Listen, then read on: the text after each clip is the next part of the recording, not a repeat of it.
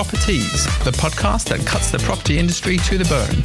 We answer your questions with our expert guests and call out all the bullshit that makes the industry only slightly more popular than British politics. We are your hosts, Matt Smith. And I'm Kris Erickson. And we are your proper teasers.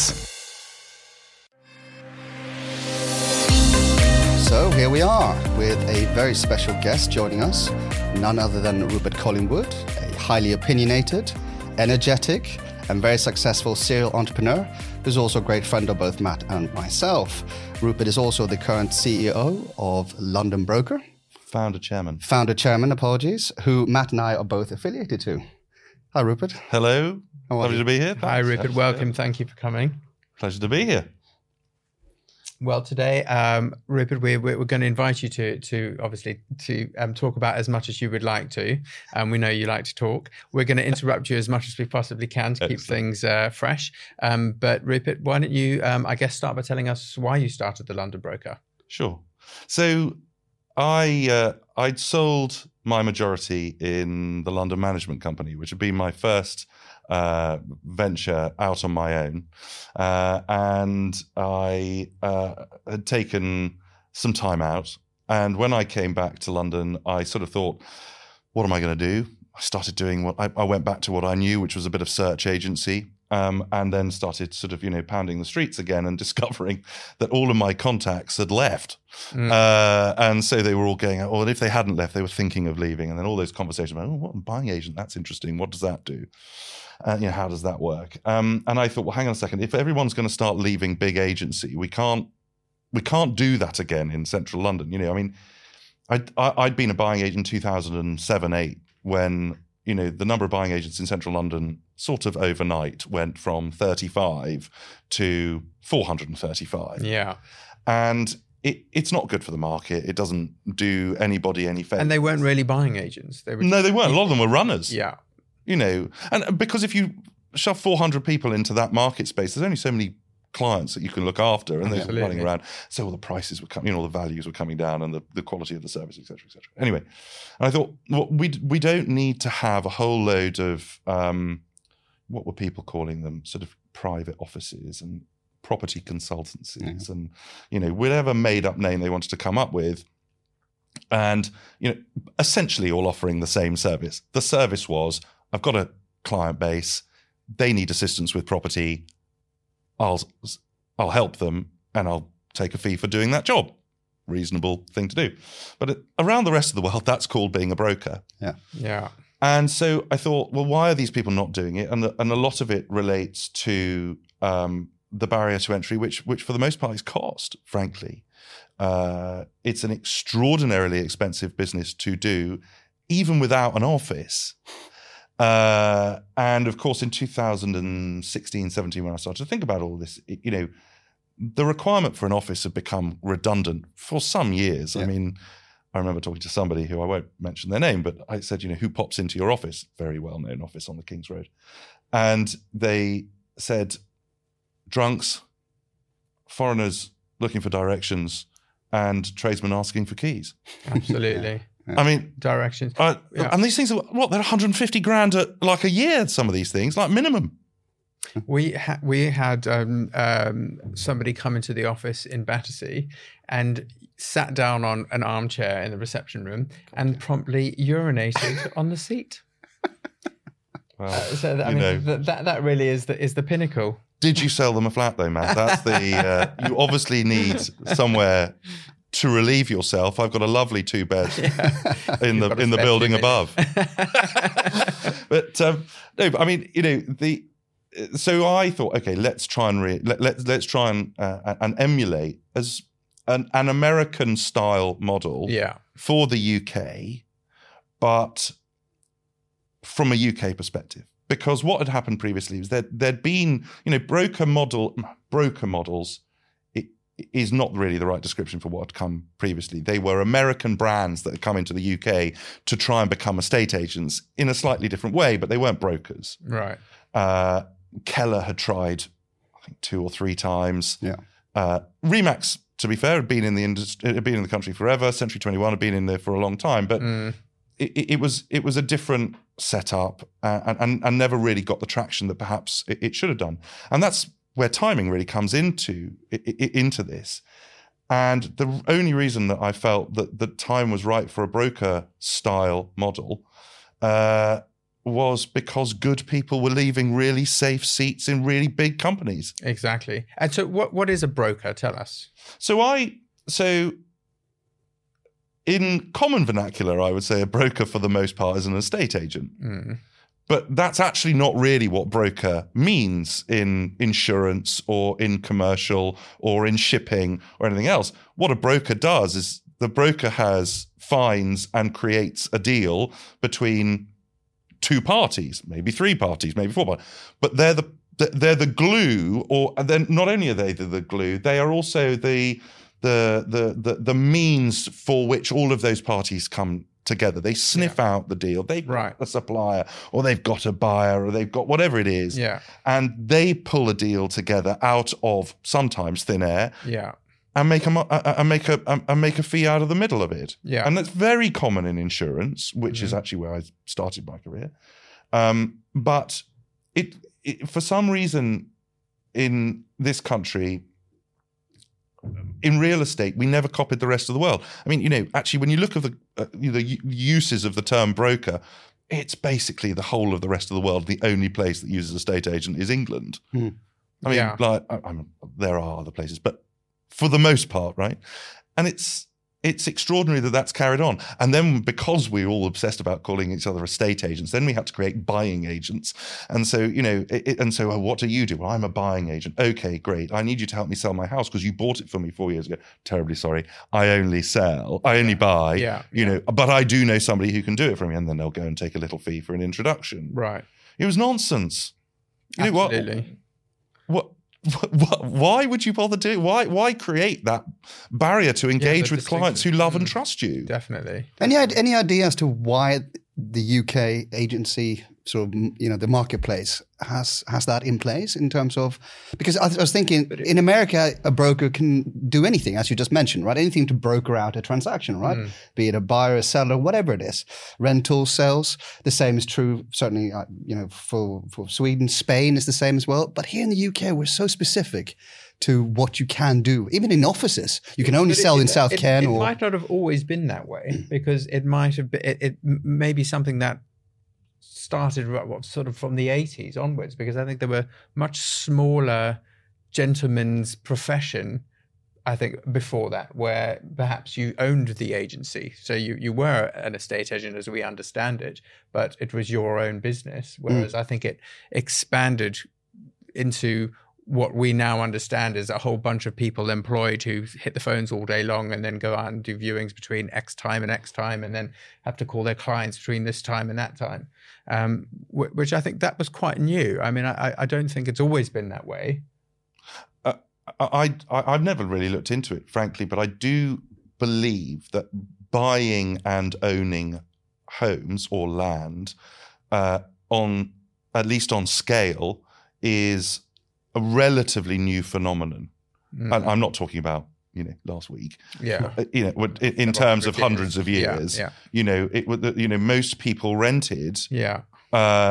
Probably up until I'm guessing here, sort of emancipation after the Second World War. When the garden cities were built and they had to sell them, and people aspired, and then eventually you got that boom, Thatcherism, all of that sort of stuff. I imagine there's something related to that. Yeah, I agree. But I think that the notion has always been, I think in America and maybe other countries around the world, my guess would be that there has been this acute understanding that the buyer also needs some representation within the transaction. Yeah. And I don't think that's been particularly commonplace. I would say in this country it still isn't commonplace, actually. It definitely is. But it is getting more common. It is. For sure. But I would say a lot of people wouldn't actually know what a buying agent is. No. I mean, sometimes you'd actually have to explain. And I completely agree. And I think it's crazy because it's so much better for a selling broker to actually negotiate with a buying broker, because it's Absolutely just right. so much better. Everyone, especially the clients, the sellers and the buyers, feel looked after. Yeah. Yeah. You know, they don't feel like someone's trying to pull the wool over their eyes because they've got representation themselves. Absolutely right. And I think the other, and you know, the same can be said for lawyers, of course. And that's always been one of those things that's always been a bit of a rub for me, is like, you know, right, you've found this beautiful house, which is your absolute dream, and which you're probably going, for most people, going to invest a significant percentage of your net worth into. Who do you want to make sure that everything is kosher for you? Oh, I think I'll find the cheapest person possible. Yeah. Right? I'm going to go and use a conveyor belt business, and, you know, because I'm going to save, you know, 1,500 quid. Yeah, isn't it bizarre? Insane. Yeah, Baffles me. I would say this is not the place. Why you would want you to save do that? money. Yeah. Why would you do that? Yeah. And you know, so okay, if you were going to buy a business for £5 million, are you telling me that you wouldn't go and use a top commercial law firm for that? Especially since it's so complicated to buy property in England. I mean, you know, that's where you want to be spending the cash. Yeah, definitely. And the same could be said for agents. Well, exactly. I was going to say that goes back to mentality, right? Because it's so unique to this country. I mean, you start off emails when you agree a transaction by saying, this is not the place to cut costs. Yeah. Here's 4 or 5 good solicitors, right? And they vary in prices, right? But it happens every single time. It does. I mean, for the sake of £5,000 when you're spending £2.5 million on a purchase. Yeah. But you know, it's in those very tight margins where the difference is made, right? And there's a huge amount of psychology. There's probably thousands of books written by far brainier people than us lot talking about the theories and the psychology of price and value. 100%. Although you always get what you pay for, and people love to, I think estate agents and solicitors or lawyers are probably pretty equal in what people think about them, and that they absolutely hate us. But if you're paying somebody a really lousy fee, you're probably going to get a really lousy service. Yeah. Which I think maybe that's also something that I know is one of your favorite topics, Rupert. Why don't you talk to us about what you think about fees? That's a red rag for a bull. I mean, look, the fees issue in the UK is, you can get quite insular when you think about it and you're just thinking about it in the UK. So I think probably the best place to start is by looking at it from a global perspective, right? I think at the top end, we're really looking at America, which is pretty much 6%. There is some variation, but usually it's 6%. Now, that does get split when it comes to collaborating with other brokers, which is... As it does here, on very, very much lower fees. Yes, it does, but not in the same way. Not in the same way. It is absolutely prescribed as a sort of 3% to the buy side, 3% to the sell side. And that's how their market is set up. Yeah. But a broker could act for the buyer and seller. Oh, absolutely. Yeah. So they could pocket 6%. Fine. I mean, but not many people know this. That's the same for an estate agent in this country. You just have to declare that fact to your clients. There's no problem with it. You just have to declare it. It's the same with referral fees before anyone writes in, and all of those sorts of bits and pieces. You've got to be transparent. Yeah. But when you then France 5. I think Australia 3, South Africa between 5 and 7. Yeah, I mean, we're talking about significant numbers, right? And the age-old argument always comes back. Oh, well, it's not the same because look at the prices in London. Well, yeah, okay, I'll take that argument, and then go and look at fees in like Nottingham, or go and look at fees in in Newcastle. I don't know where I'm picking up. Things beginning with N, but anywhere, right? The fees go down outside London. Yeah. And, for lesser transactions. Yeah. And even as you get within London, further as a radius out from central London. Yeah. And it's because of competition. And it's because of, there are a whole load of reasons that sit behind this. And there are lots of people who would like to say, it's about regulation. It's nothing to do with regulation. And lots of people who would say, oh, but, you know, why is the estate agent being paid that much money? Well, actually, that it's not that much money. If you had any inkling as to how much running this business and doing this thing costs, absolutely, you'd appreciate that it isn't that much money. Yeah. And also, you only pay us if we're successful. That's right. And, you know, that's another thing that is slightly irksome around the industry. We don't tell people this stuff, right? We go about doing our jobs and we think, because we do it every day, that other people are experts in what we do. Yeah. It's like coming and asking me about LIBOR or asking me to go and, I don't know, rewire a house. I haven't the clue how to do that. Yeah. I wouldn't walk into your business and say, why are you charging that? It's really easy. You know, you know, gosh, you're not worth that much money. Yeah. Sure, okay, if you don't think I'm worth that much money, then go and find somebody else. Yeah. But we have no respect for the trade that we're in. We have no respect for ourselves. Yeah, I think there's definitely something in that. But there's also the fact that someone's always prepared to come and do it cheaper. So, well, I'm just as good as so-and-so, but I'll do it for 0.5% less. As you said earlier, you get what you pay for. Yeah. And that is manifestly true. And it doesn't necessarily, I think there is also a difference, right?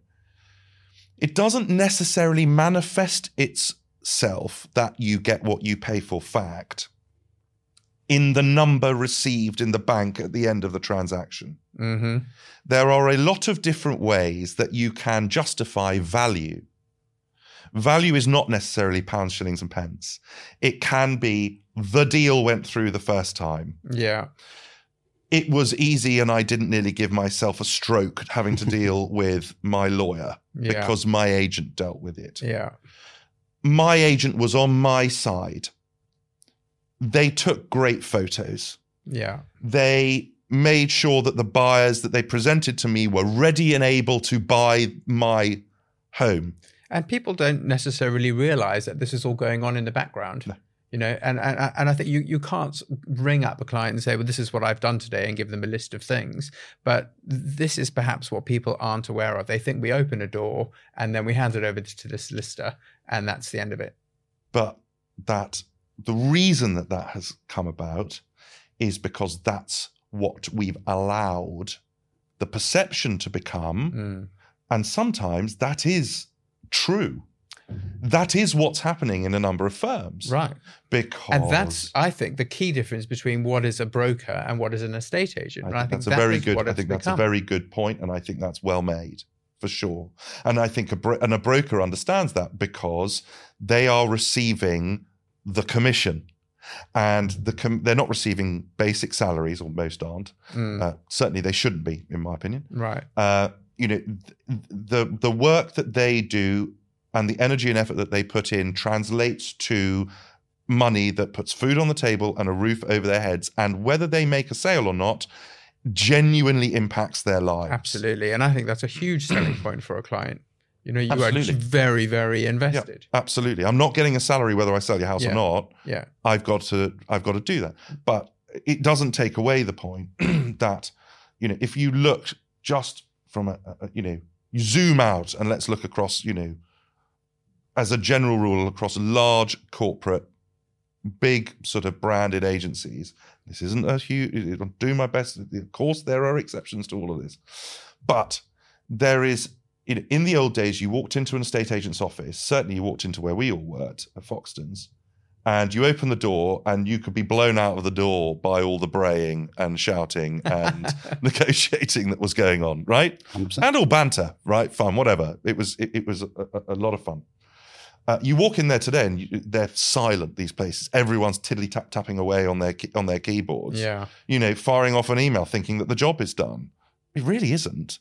But because we've enabled that, and then we've handed over control to the portals, I mean, literally, it is beyond my comprehension why we do it. We're just as guilty of it as the others, but it's a habit that we need to break because people don't walk into estate agents.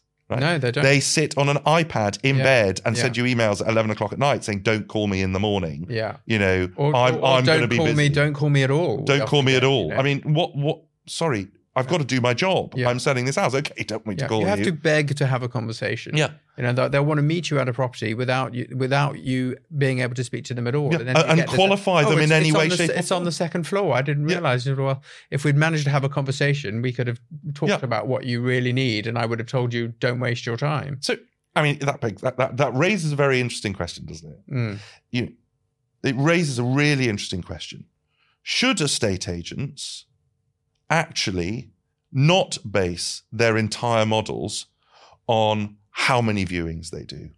Should they be measured on success on the basis of how many viewings they've done? Because surely the best estate agent, the one that you want to pay, is the one who does one viewing and sells it. Absolutely. Right? That's the better estate agent than the one that goes, yeah, we've sent 40 people through your door. Yeah. 20 of which have had to rearrange after you've cleaned up the house for the umpteenth time, but and it's a bit expensive. The feedback that we're getting is it's a bit expensive. We've got to drop the price. That's the model, right? Bring it on, do loads of viewings, tell the client that it's too much money, get the house, get the price down until a point where the buyer comes up, vendor comes down, you get a deal. That was the model. And it was a model that was based on a time where properties were much cheaper. Stamp duty was much cheaper. There was a frenzy every time a property came onto the market that you'd be queuing up to get in the door. There'd be 20 offers on it the next day. Yeah. And that's the only way it works. And you could qualify the buyer because they had to call you. Well, absolutely. Yeah. Right? But even so, you were able to hire people who didn't need to do anything because people would turn up for a property and you'd probably get a load of offers. I mean, we all worked in those markets, and it was just money for old rope. Yeah. But the reality is that's not how things work anymore. It's far more expensive to buy property, and you need to understand and you need to have communication. Otherwise, everybody's wasting their time and there is absolutely no synergy. But I mean, slightly as a message to people who maybe buyers who might happen across this podcast, estate agents really love dealing with nice people. We're more likely to ring the person that is nice and friendly and enjoys a chat and wants to learn and wants to find the house. That's the person we're going to call first. Yeah. When the perfect property comes on. Yeah. We're not going to call the person that didn't turn up to the viewing or turned up to the viewing half an hour late with 2 coffees in hand, which showed absolutely no respect to you or me. Because we are professionals who are doing the job. as well. Yeah. And that goes both ways as well. Badly. Yeah. I was thinking earlier when you mentioned it, I thought about the exact same thing. I was thinking about clients that we've had that we could term as our best clients, in terms of personality-wise, right? Yeah. And it's always the clients that are happy to take your recommendations.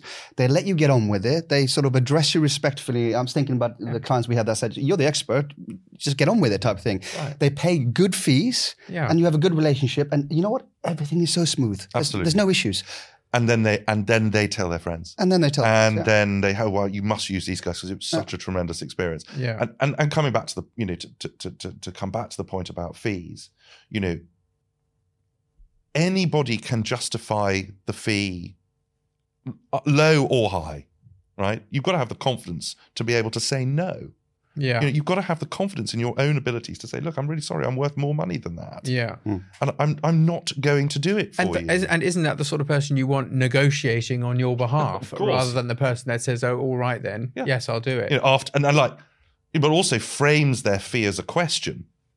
How much is your fee? 1.5%? I mean, it's like, True. It's 2.5%.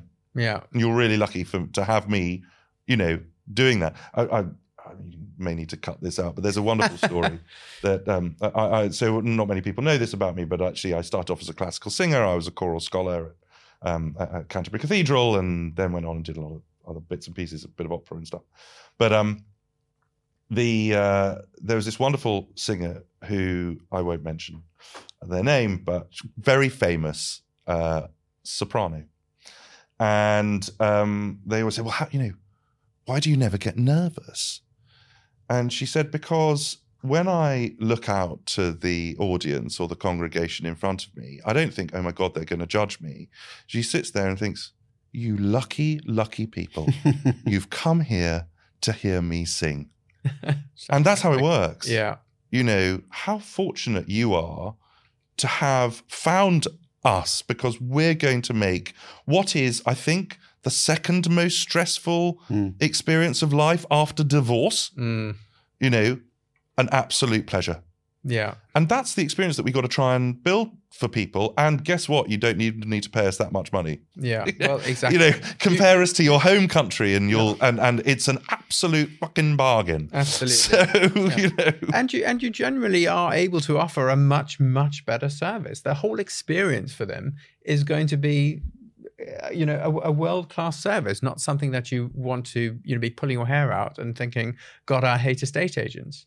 But that's why I love dealing with Americans for that very reason, because they have this sort of sales mentality built into their DNA, right? They like being sold They too. like being sold too. And as a salesperson, effectively, I mean, that's the holy grail, right? Yeah. And you then provide them with a service that perhaps is far better than you thought you were going to do, because they're allowing you, they're giving you the sort of opportunity to do it. Whilst here in the UK, and it's not just the UK, there are plenty of other countries, particularly on the continent, people don't like to be sold to. And I think that's also another big issue. You can hear it on a pitch. So they don't ask any leading questions. It's just tell me and then get out. Yeah. And it's very difficult to win anything on that. How do you build up a rapport with anyone? I was going to go back to fees very quickly. And you've just come back from Los Angeles. And in terms of fees in America, we're sort of saying that in and out, buying and selling, they're around 6%. Do the agents there negotiate on their fees? Is that how they beat other competitors? Or how do they sort of get value? So there is, look, I'm not an expert on this, but there's a bit of knowledge that I have. As I understand it, a lot of there is a little bit of wiggle room on fees. So it might not be 6, it might be 5.5, maybe it'll be 5, but it's not 3, right? It's not 1.5. Or 0.75. Or 0.75. Split or 4 ways. 0.7 in Fulham for a £5 million house. Shocking. I mean, you know, Yeah. shocking. Anyway, what it is it's about relationships over there first and foremost. So in the way that somebody always says, "Oh, well, I already know a mortgage broker over here," right? Yeah. It's slightly that over there. So they win business on the back of relationships and success, and you know, and because they can make money off both sides, you get those who are super good at listing, and you get those who represent the buyers and deal with the inquiries that come in via the MLS or whatever it is, and then they learn their trade and they progress up the scale. But in terms, I think it's all about character and personality and who you know. Yeah. And who you know is like super important, right? Well, it is. In any sales life. role, Right. but in life. Mm-hmm. And you know, it's not a sort of old boys network version of who you know. It's like, this is the way the world works. Yeah. You know, people like people who they know and like and trust and I think build a rapport with. We're all sitting here as part of the London broker, and a lot of the business that we all get is through word of mouth, through intros, you know, so we can totally understand that. And I think when you go and pitch for business, when you've been introduced to somebody from somebody that they know, you've got a much better chance of getting that instruction. And it's a completely different conversation. Yeah. When you're sitting in the room where somebody's recommended you into them, it's a completely different conversation that you had. Just to come back on that point, though, and because it does raise an interesting point that maybe we'll get onto later, but it loops it in nicely.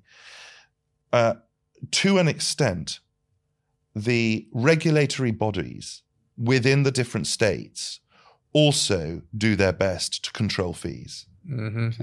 All right? So they are the narrative over there is to protect the value that these guys and girls are providing and how they make their money. But again, a lot of it is eat what you kill. It is brokerage. It is self-employed. Yeah. And therefore they deserve, as with anything, the more risk you put in, the higher the return should be, right? If you're getting 150 grand salary, you should probably be on maybe 10%, not even, right? If you're getting nothing, you should take a massive whack of that commission. Yeah. And when we then look at that over in the UK, and this is a critical point for me, when the valuer in the office is going out for a pitch and he's got, or she's got, let's say 5 minimum, negs in the office, what does it say about the quality of your negs when you come back and go, hey guys, new instruction, it's 1%? Yeah. Well, all these poor, young people on cockle salaries, on really low salaries. Yeah. And then they come back in and it's a great deal. Yeah, let's do a call out, guys, on this thing. And you're gonna get whatever it is, 10% of the 1% that I've got you. And that comes down That's to the terrible, model you isn't were it? talking It's about awful. earlier, where you've got just a valuer who's targeted on how many instructions, Absolutely. you put in, rather than who's got the highest fee. Although I suppose some people get targeted on your average fee within an office, but they're more targeted on, did you come back with that instruction or not? But so did you come back? What are the targets? You will know better than me because it's been a long time since I've been agency. But I remember it being, how many instructions have you won? Mhm. Yeah. How many phone calls have you made? Yeah. How many viewings have you done? Yeah. Not how many properties have you sold? Absolutely. Because the theory is throw enough mud at the wall and and it will work. And it comes down to who you're hiring. You have to trust, if you're going to hire somebody who's going to go out and make one phone call, do one viewing and do one sale, that's because you've hired somebody who knows what they're doing and you can trust them to do the job, as opposed to let's just hire people who we don't know if they're any good and we'll monitor them in that way. So we make sure that they are tied to the phone or, going and showing properties so that we can tell the client, well, we've done 40 viewings, we'll better bring the price down because you got the price wrong in the first place because you sent somebody out who didn't know what they were doing. Absolutely right. And that leads on to another point, of course, nicely, is that when that person, how many times have we been in the situation where you do one viewing and then you sell it? And what does the vendor do? The vendor doesn't say, oh my God, you guys are the best team. I could not have had a better result. You got me over asking price before it went to the market with I'm going to pay you less money. Yeah. What? Yeah. You haven't. What? Yeah. You're not paying me for the amount of work and phone calls I did to get your house sold. Yeah. You're paying me for the 20 years that I put in prior to that to achieve that result for you. Right. Yeah. And That's what you wanted. And again, we are guilty of all of this. It is our fault that we've enabled this to happen. The conversations and the dialogue is wrong. The dialogue should be, as I said, you're really lucky to have me here, right? This is why we're of value to you. And we are the people that you should choose. Yeah. And look, the reason that you're picking me or whoever it is, for whatever reason, everyone will have a different pitch, but the reason you're picking me is because of those reasons and my experience in offering you this service. Yeah. And the fee that you pay me, you'll be glad to pay me by fee by the end of it. Right. Not resentful of it. Yeah. And that's where a lot of this comes from. Because we don't set up in the first instance, the conversation, not only today, but like historically, is based on the achievement of that money hitting their account and nothing else in the middle. A Ford will get me from A to B just as well as a Ferrari, but Ferrari aren't sitting there having to justify their fee to the buyer. Yeah. You're buying a Ferrari, mate. Lucky you. Yeah. Well done for having the money to buy a Ferrari. Because you drive a Ferrari so you can experience it, whereas you're handing everything over to the brokers so you don't actually know what they're doing. Exactly. But I think historically people have put their faith in the brand. So they think, oh, well, it's X brand. They know what they're doing, when it's actually the individual that you're dealing with, but they're paying the brand. And in theory, they think, well, I'm getting a much better deal because I'm paying this fantastic brand, but I'm only paying 1%. So for them as a consumer, they think they're getting a great deal, when in actual fact, you're not really. You're paying a low fee and you're still getting an individual who is prepared to work at that low fee. And I mean, it's a pertinent conversation for today, because the more the broker model becomes prevalent in the UK, the more that conversation changes. Because there are a lot of people who are now seeing what we did. I'm absolutely forthright about the fact that we were the first. Yeah. We're the people that called ourselves brokers and successfully did that. Yeah. And the more people that come out and do it, the more attractive it seems to others. But I do think it's important for other professionals looking at this, or other business owners who are thinking, I'm going to swap over to a sort of broker style model, is there is a real difference between a broker model where you have competent individuals doing a job on a basis of a self-employed, as it were, style, and a cheap way of running an estate agency. And not everybody who comes from a renowned seat at a big firm transitions effectively into being a broker. Yeah. There is a lot of lifting. Yeah. That the brands do, yeah, right? And some people are really, really good at being a neg in a big brand. Yeah. Brilliant at it. Yeah. And they don't always transition particularly well to being a self-employed self-starter who has to lift themselves up by their bootstraps every morning, come rain or shine, and make that deal happen. Yeah. It's a different breed. Yeah, absolutely. Especially if you've spent your whole career in quite a regimented role. Yeah. To go to being a jack of all trades and having to do every single part of it. Of the process. Yeah. It's which personally we love, don't we? Yeah, absolutely. We love the diversity of it. And I mean, also it can be very difficult change. And I think a lot of people that we know have found it quite difficult. Absolutely. Yeah. And as a self-employed broker, you're also self-employed, so you're running your own business at the same time, which is a whole new thing for most people. Well, that brings us neatly to where we started in terms of why you started the London Broker. What would you think are the challenges if we look at as you just mentioned, not everybody can come in and do it, and there's different ways of being a broker. Do you think that there's a future for traditional estate agency to disappear altogether? Listen, I don't think that's a realistic prospect. I think there is always a place for all of these different models to coexist very happily alongside each other. I'm not going to do a sort of purple bricks moment and tell everybody that we're going to occupy 100% of market space. Yeah, because we've just seen how that. That's not what the model's about. I created the London Broker. You guys know me well enough. I'm quite altruistic, right? I don't do it for the money, particularly. Of course, we need to make some money. We need to try and be at least half profitable. But I do it because I want to enable really good people to offer really good service to their client base. Yeah. And I don't believe that the model that we currently had in 2016, and is, we're seeing how that goes now, a estate agency model really was working in the best interests of everybody in the country. We had Purple Bricks, and we had Strike, and we've got Yopa, and we've got Knight Frank, and we've got Savills and CBRE and all that.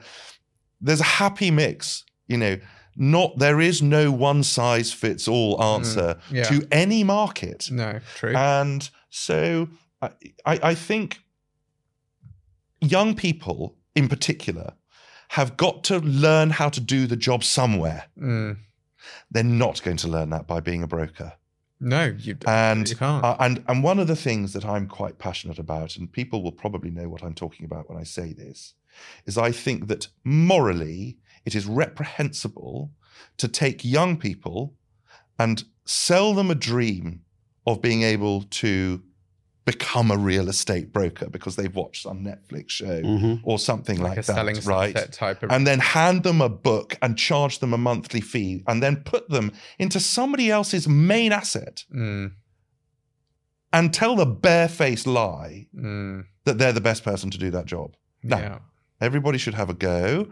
Everybody should have a chance to make money. I have no problem with that. But I think you have to think about the consequences of your actions for people that are engaging with you as me as an individual or you as a brand. Absolutely. And I think that, that's why I think we have to be very careful about pushing the broker model as the model for everybody, because it isn't for everybody. But the London broker is quite unique, though, because you have sort of a requirement to be invited into the partnership, if you like, or the brokership, right? That you have to have X amount of years, and you have to check out as to who you are, right? Because I thought that's actually a little bit of a risk to the broker model, is having all these 18, 19-year-olds. We have met a few of these who have never sold a property. I don't think they've even conducted a viewing, who now think they're going to go out and be a big real estate star. Instagram influencer, and agent. 100%. And all these shows that we've seen, from $1 Million Listing, which started all off on Bravo, etc., and that's been pushed on social media. This is what people think they can do. And you're absolutely right. I mean, Matt and I have been in business for 20 years, as have you, as have most of us plus, right?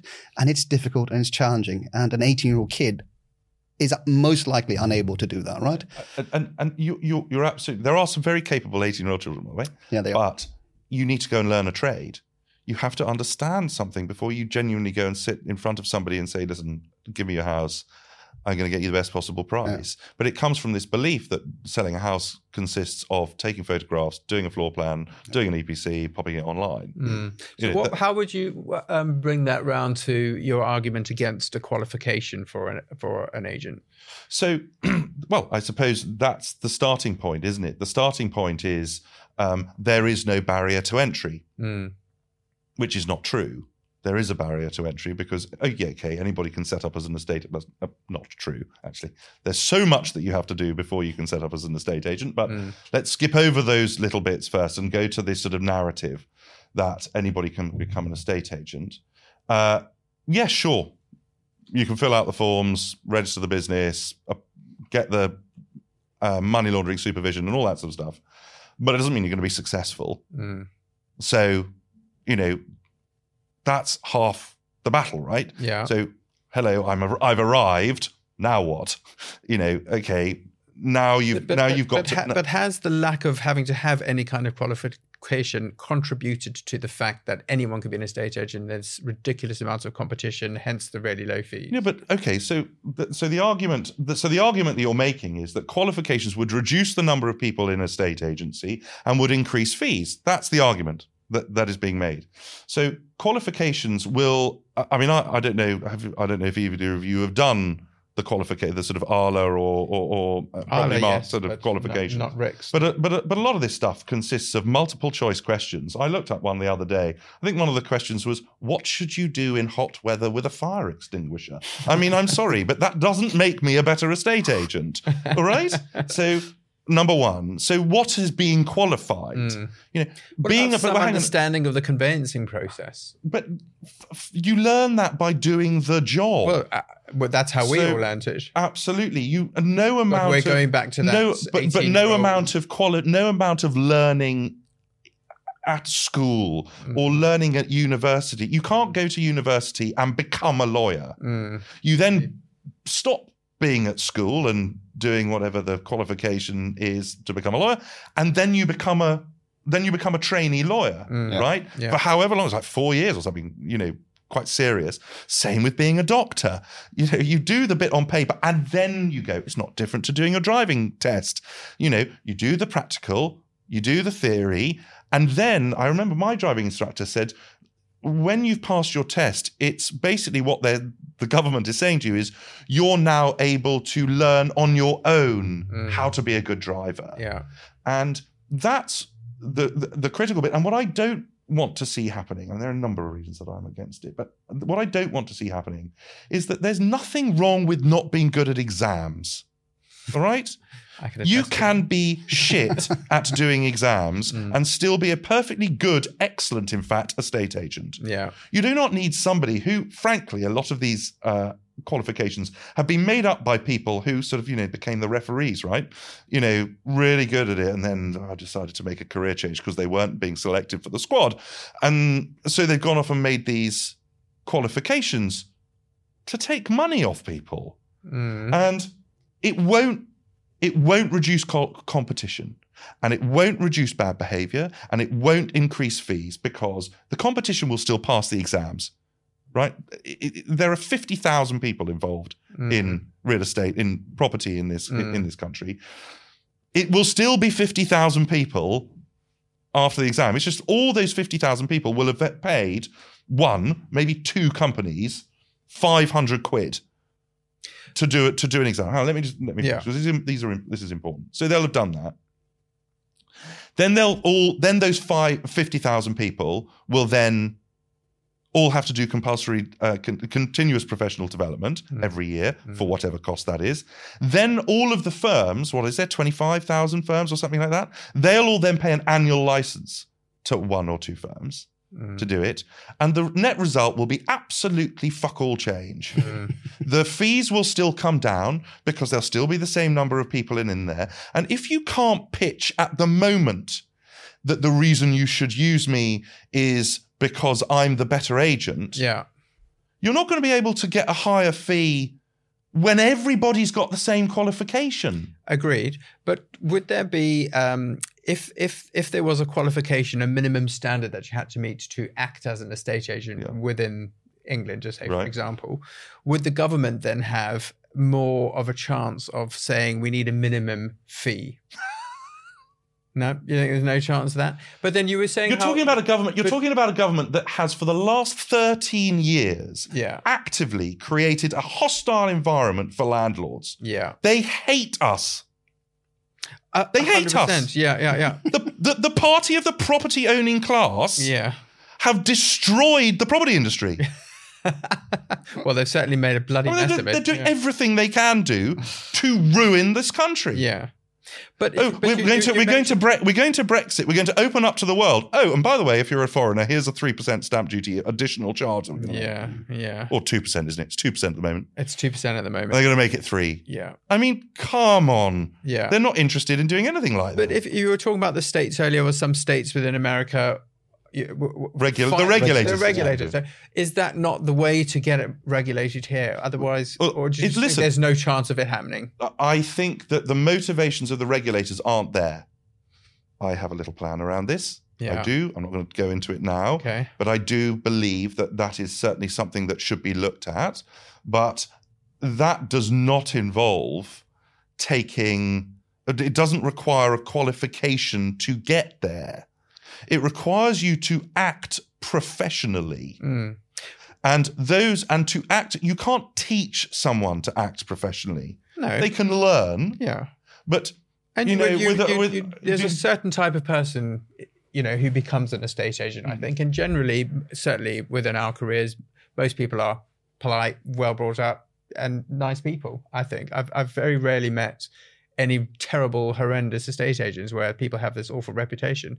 But I have come across a few isolated people in my own property searches with stuff that I can afford to buy, where they've been absolutely horrendous. But in our career of what we sell, people have been of a very high caliber. But I think, but we also work in prime central London, in the best market, probably in the world, next to likes of New York and Los Angeles. So the quality of estate agents here are exceptionally high, right? But I agree with you, because when I've bought and sold 3 or 4 times, and as soon as they know I'm an estate agent, it goes from not calling me, I don't need to be called sir, but there has to be some sort of respect on the client, to mate. And they don't bother engaging me. I mean, the last purchase, I did the conveyancing on a Friday. Yeah, they sent that to the seller and said, "Here's the weekly update."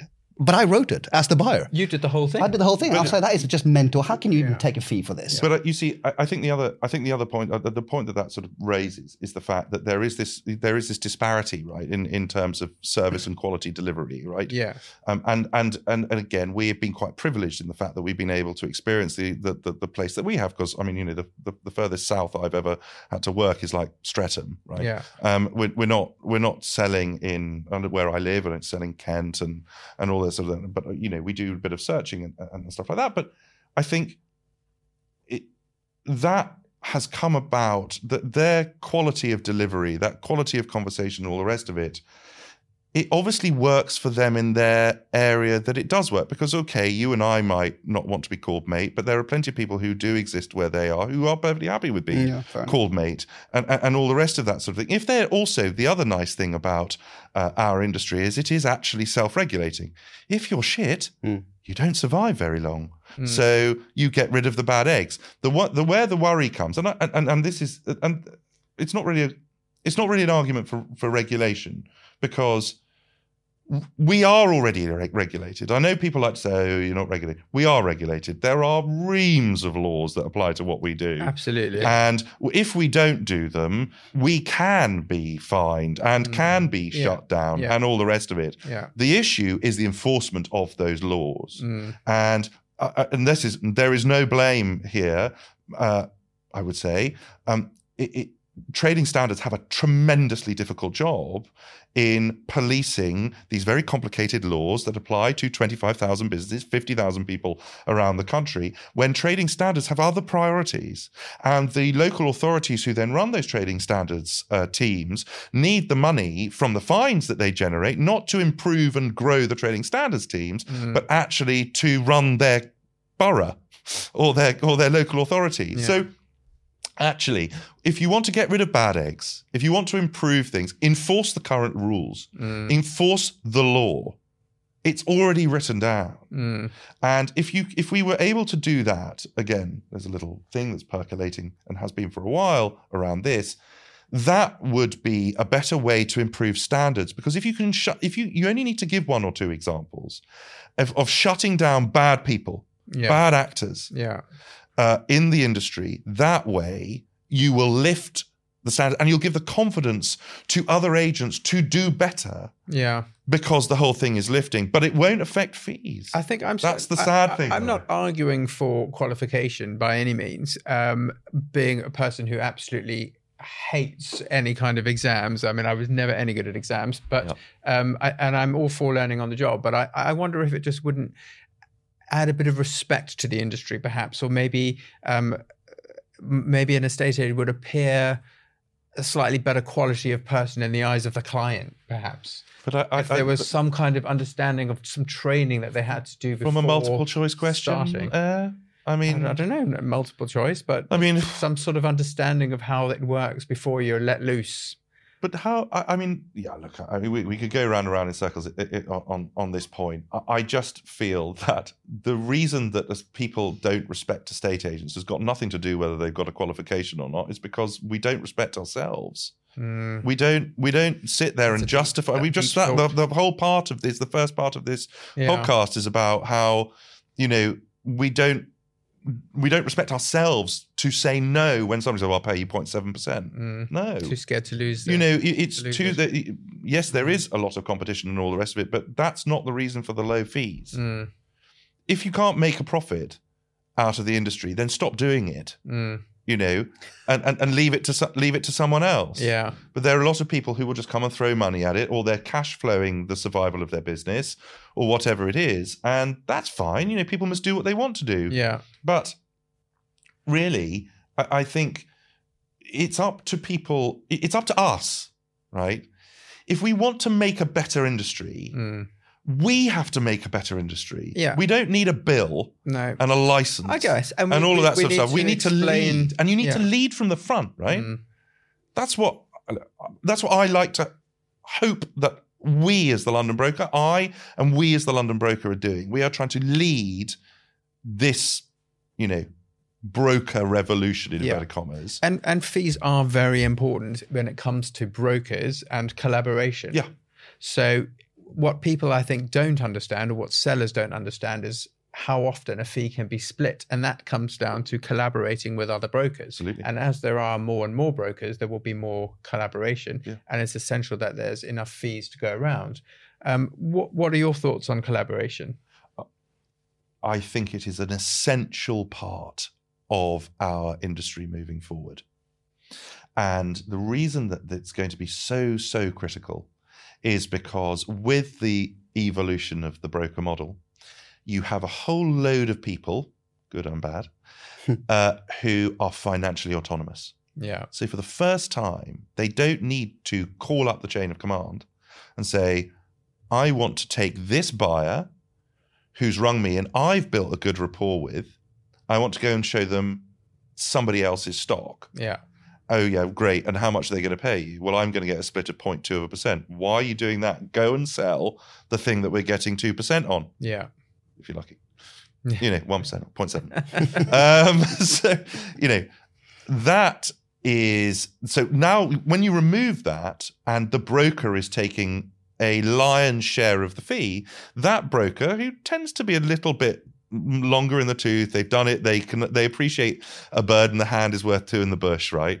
Oh, I've got interest on, you know when interest is bullshit or not. Yeah. You don't have to justify it to your line manager, right? It's easy. Those people will be able to say, I would rather have $5,000 today than $10,000 tomorrow. Yeah.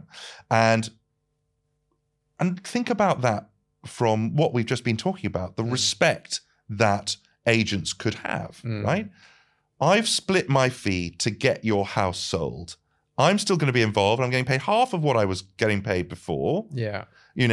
But brilliant. You've got to win. Yeah. Now, the theory against that is, well, because everything's listed on Rightmove, those people should be able to find that house themselves, which is a perfectly legitimate point. Yeah. But let's think of the experience, the customer experience on the other side. That buyer has then got a rapport with this person. He's become a client of theirs in one way, shape or another.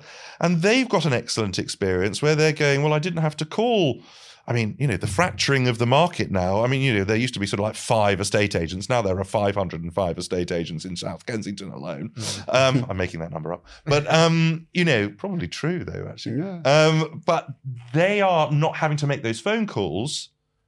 So they are taken through the door of a property that's absolutely right for them because somebody's listened to what they had to say. Right. They've found it for them. They've taken time out of their day to find it for them. And they're going to get the deal done quicker. And what a wonderful experience to have, right? Absolutely. And it comes down to also that brokers will then be able to negotiate with each other, which means it's always going to be a smoother transaction. I was going to say, it's funny because we spoke to someone recently who didn't inquire through the traditional portals, Rightmove and Zoopla, right? And we asked the question, how come you didn't see this property on, it's all on big portals? And they said, I'm not on those portals. It's a headache, and what this particular lady meant was that she inquires on Rightmove, gets one agent registering her, and then gets called by the entire company, to buy this, sell this, whatever the case is, and it's too much. And she just sort of gives up, right? And with brokers collaborating, it should fall into a natural sort of sequence where buyers are represented by a broker, the sellers obviously are represented by a broker, and then it's up to them to find a transaction. Right. And the brokers can go and look through the portals. Exactly, and then because they don't mind getting the phone call. There you go. So the collaboration has to be key, and then that's why things nobody like picks up their phone because you go onto any site to buy something where you're stupid enough to put in your phone number, and you'll be called every 5 minutes for the rest of your life. And because our systems are so dreadful, because nobody puts any data on the systems, and the systems also don't work on the basis of they don't work on the basis of humanity, right? It's not like what do you put into a system? Postcode, price, number of bedrooms, right? Outside space, parking, but that's it. Whereas in reality, the decision-making process is a little bit more complicated than that. Yeah. Here, I've got a 2-bedroom flat in SW6 that's perfect for you. Okay, great, because it's a 2-bedroom flat in SW6. Right, there are so many emotional triggers and little buying signs that we will pick up from meeting someone. But you can't put that into a system. But the systems, because they were built in an era of throwing shit at the wall. Yeah. That's when those systems were built. Absolutely. And so what we do on email is throw shit at the wall. Yeah. In the hope that we'll go, oh, actually, that's ideal for me. Yeah. Can you imagine from a buyer's perspective then? Because they, I was going to say, every single buyer that you end up dealing with, they end up almost buying something completely different to what they first inquired about, right? I mean, we see it all the time, right? All the time. You can imagine if you're a buyer then in terms of your experience and you have to explain that story, go through that sort of that sequence with 3 or 4 different agents. I mean, I top myself personally. But it's not just 3 or 4 different agents. That is the real problem. There are loads of us, and we're all picking up lots of different stock from lots of different places. Sometimes it's on market, sometimes it's off market, et cetera, et cetera, et cetera. It is so difficult for any one buyer to have a single point of contact. But that's why the broker model will continue to grow and will continue to succeed, because that individual broker is not now ringing through a list of 500 buyers that they've got on a screen, or in the old days on a Rolodex. They're looking after sort of 5 people. Yeah. And those 5 people should convert. They might not convert tomorrow, but they will convert in time. Yeah. And they know everything about those 5 people. And they know everything about those 5 people. And what a completely different experience. And and that's why you pay the fee. Yeah, exactly. That's why you pay the fee. And that's the real difference between a broker and an agent. It is. That is really what you're paying for, and the quality of the understanding of what you want and the way that is then implemented. Absolutely. And all of the groundwork and the legwork that's taken out. They care. They care. Well, in America, everyone's got, they have a lawyer on speed dial. Yeah. They all have their accountants, because everyone has to file their own taxes, right? And they also have a broker. Yeah. Right? I mean, the Americans are supposed to say, well, let me talk to my broker. Yeah. Insurance broker? No, property guy, right? Yeah, so when we start hearing those terms battered around London, we're making headway, right? And we are, it's lovely to see the term broker, which we brought in. I brought in. We're going to becoming common vernacular, right? That is a tremendous step forward. Yeah. And I'm thrilled by that. Yeah. Even if that's the only thing that I leave behind. But the just coming back to one of your points that you were talking about, getting this collaboration.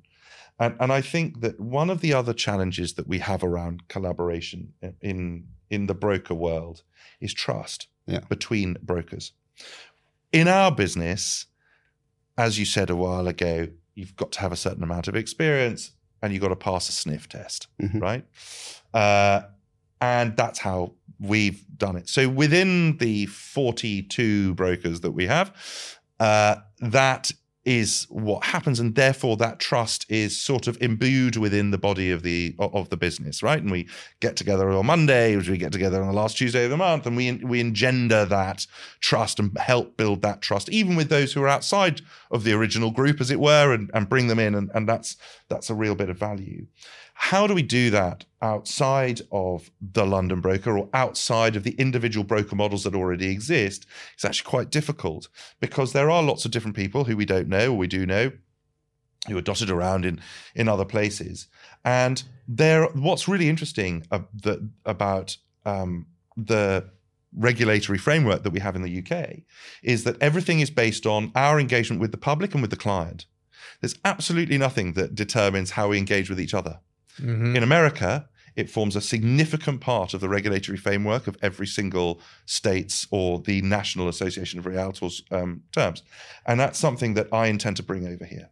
Okay. I think we need to have a set of rules, that govern how we all work with each other. Yeah. Because if we can do that, that will, and a regulatory framework just within the profession, right, that will encourage and enable all of us independent brokers, and even the small independent agents, and even the big agents, maybe, who knows, to trust each other, to say, right, if I'm, engaging with you on this property, it is understood that I need to send you an email or a message or whatever to say, this is what I expect, and you will be open to doing that. Yeah. And it's really interesting. In America, you're not allowed to slag off other brokers. You're not allowed to deliberately target, certainly these are the rules of the NAR anyway, you're not allowed to deliberately target another broker's Do people stick listing. to this? As far as I understand it, it is a pretty so accepted... cutthroat over there in the States. But is it cutthroat? I wonder if it's as cutthroat in reality as it is made out for drama. Well, I mean, I'm only basing this on drama. I think, why do you need to stick? Why, if you can get a fee regardless from selling another broker's stock, why do you need to pilfer it? Yeah, I don't know, because you get more of the fee, I guess. Well, no, you don't. And you get to say you've sold it. I don't know. But I think, you're not allowed to slag them off. You're not allowed to try and target their stock. You can generally target, but you can't go, hello, Mr. Jones. I mean, when I first started an agency, it was unheard of to go and tout somebody else's stock. I mean, and you'd then get a call from the director of that other company saying, how dare you have done this? Yeah. Whereas now it just seems completely commonplace. You get 5 letters through the door as you're instructed with another agent. I genuinely love how this is, and it's happened since the pandemic, right? Yeah. It's actually really funny because as you say, prior to, probably 5-6 years ago, yes, of course, there were letters that were going out, of course, particularly from the big firms. Right? But now there are websites, and very successful websites, and and sort of tools that we're all given that basically make it really easy for you to send out touting letters to everybody. Yeah. So poor vendor. I mean, talk about reputation of estate agents, right? This is terrible. Yeah. You go, hello, it's the same envelope, drops through the door on the same day of the week. Yeah. 5 of them at a time. Yeah. Disappointed buyer in your area. Yeah. You've been on the market for 12 weeks. All this sort of stuff. And it's all, all is fair in love and war, right? But just have a little bit of respect for yourself. And also, I think, how pointless in terms of, the costs involved here, right? With doing a touting campaign are huge. Yeah. I mean, we can't justify cost art, but also not just the cost, how fucking pointless, right? If you have a buyer for a property that is not your instruction, then there are so many other ways, if you genuinely have a buyer, right, to get that buyer through the door, right? You could speak to the agent, you find out who the owner is, do you have a network, whatever the case is. But sending a letter saying you've been on the market for 12 weeks, we can definitely sell it. It's lies for starters. And also, to what degree does someone pick that letter up and go, but then they do, right? And but they call you. Because then they do. They call, I've just got this. I've just got a wonderful letter. That's right. Smithering and Co. Estate agents based in Torquay, who are telling me that they've got a corporate client who's disappointed and would love to buy my house. Okay, I'll call them. There was a stage where I wanted to do provide brokers with a sort of printout bingo where the client can pop it on the fridge, and then every time they get one, and when they get a bingo, they get a bottle of champagne. That's a great idea. But this stuff is all about communication. You have to explain that to the vendor now. Yeah. So just so on the 2nd, 4th, 6th, 8th, 10th, 12th week, and probably some weeks in the middle, you're going to get a whole load of letters, and they're pretty much going to say the same thing. Absolutely. And I think more and more people are becoming more and more savvy to them. And you just think, come on, guys, just stop wasting paper. But it really does. It does show how you have to keep innovating, right? Mm-hmm. It shows that once it worked when they first came out. They first came out, it worked. But if you don't keep adapting and changing the way that you do this stuff, and everybody, and sorry to say it, but that is a really good example of when everybody achieves the same position, it becomes worthless. Which, dare I say it, comes back to the regulatory bit. That I definitely see your argument. If they're all regulated, what's the difference? I guess I'm just desperate to lift the reputation of estate agents, because when I go to a dinner party, you are lifting the reputation of estate agents. You're a broker, Matt. You're just broker. by being here. You're a co-founder and director. There you go. My mum write in and ask you to take that. Yeah. So that's Rupert, thank you very much. Thanks. What we're going to be asking all our guests, and you are our first guest, so definitely we'll be experimenting on a bit here. But we'd like to ask if you had £1 million to spend in London and £1 million to spend not in London, what would you do with it? Keeping it within the property business, if you could. When you say £1 million, sorry, just to clarify this question. When you say £1 million to buy a house, are you asking me to buy a house? What would you do if you had £1 million in London to do with property? What do you think would be? Let's assume you've already got somewhere to live yourself. To buy a property, or I can invest it in a business. You could invest it in a business, or is that to do with property? No, you really want me to say where I want to buy? With property. That's what you really are. I just think if you had £1 million in London or £1 million outside London, where would you put it? I think this question is backfiring a bit, but it's good that we've got Rupert here to.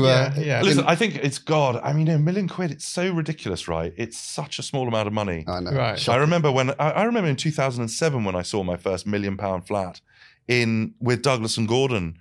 In South Kensington, shit, this is really depressing.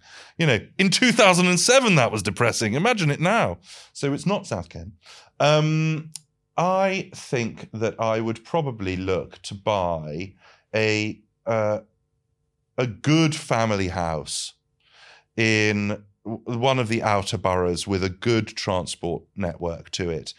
As you know, Matt, I used to live in Streatham. 20 minutes into Victoria. those sorts of places, and you can get some. Can you buy a family house for £1 million? Yeah, you can. You can.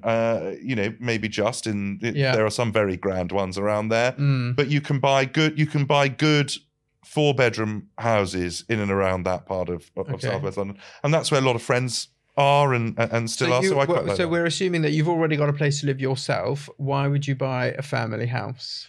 Because I think that they're good. I think they're good things to own. You say I've got a thing of my own. I don't actually. I mean, I do, but I'm saying for this scenario.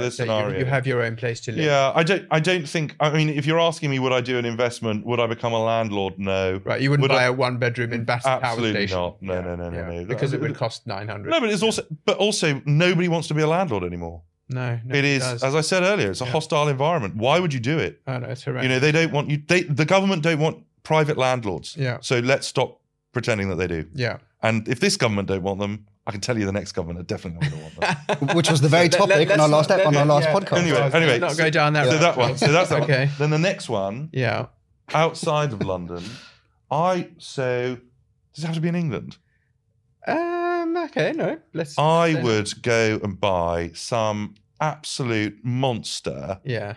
In a foreign country, like a chateau in France, lovely, or a beautiful chalet in Italy, or a villa in the Tuscan Hills, or something like that. You can only be there for 180 days in a year. Yeah, whatever. It doesn't matter. I mean, how long are you holiday? You've got to change the property market in this country, Matthew. You're not allowed to be out of the country for more than 100. Matt you're so sour about Brexit, and also so sour about holding a British passport for the purposes of being able to live outside of the UK, right? Yeah, that is a big issue of contention. Yeah, so I would buy something really lovely abroad, okay, and maybe it wouldn't be in Europe, but maybe it would be somewhere very sensible. Yeah. Okay, and then one more question: have you ever kissed an estate agent, and if so, where was it, and what were the circumstances?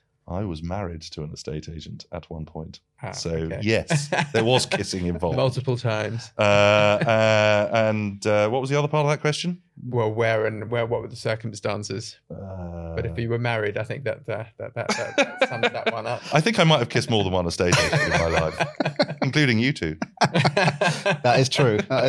And very good way to end this podcast, right? Rupert, thank you so much for coming. Yeah, thank you. And for the listeners as well, this is actually being recorded by video. So for those that want to see this video along the podcast itself, head over to YouTube, and the handle is @Smith and Ericsson.